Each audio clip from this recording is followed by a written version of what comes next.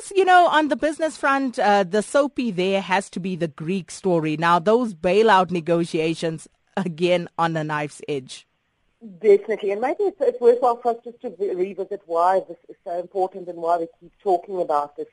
Greece currently owns about 320 billion euros to the different debtors, and about 3/4 of that is owed to lenders in the European area and the IMF as well. And I think one of the biggest problems is that when the Euro region was put together, they made the rules for getting into the Euro region, but nobody thought about getting out. It's a little bit like Hotel California. You can check out anytime, but you can't leave. So why is this so difficult for this? And I think there's three scenarios really that we could possibly look at.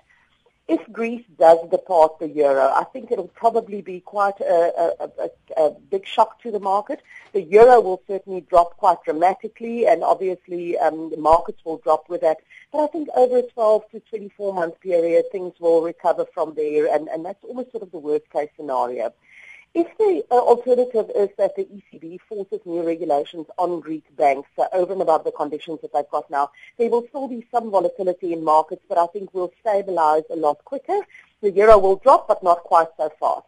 Probably the most likely scenario is that there will be an agreement at the last minute.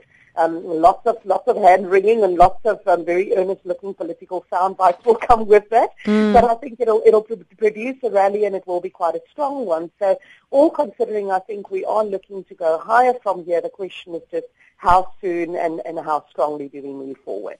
I thought it was very funny. You have all these very stern bureaucrats sitting there, and here comes this Greek guy, and he's just totally off the cuff. He is not playing, and it just makes for some very fascinating observations there, Nerina. But moving along, earnings season about to head into overdrive in South Africa. So what can we expect this time around? Definitely. We've seen the first couple of companies already report coming specific from the mining side. And in February and March, we are looking for companies that have a financial year end either in December or June. And the majority of those are our resources and mining companies, and then also our financial companies. So if we think of the period for which they will be reporting, typically being sort of the second half of 2014, what were the big drivers? Well, obviously the massive fall in the oil price, which will hurt commodity stocks, but on the other side, we had the benefit to your consumer stocks and obviously also your financials. So I think that will be the trend of the earnings season over the next couple of weeks. Poor results from miners and resources, fairly good and strong results from financial companies. And then, of course, next week, is that big speech, of course, from Finance Minister Nhlanhla Nene. And let's just take a little bit of a preview there, Nerina. What do you think? Also, those tax-free savings accounts, what can we expect? Yeah, so clearly, Minister Nene, I think, has got a lot on his plate for this budget speech.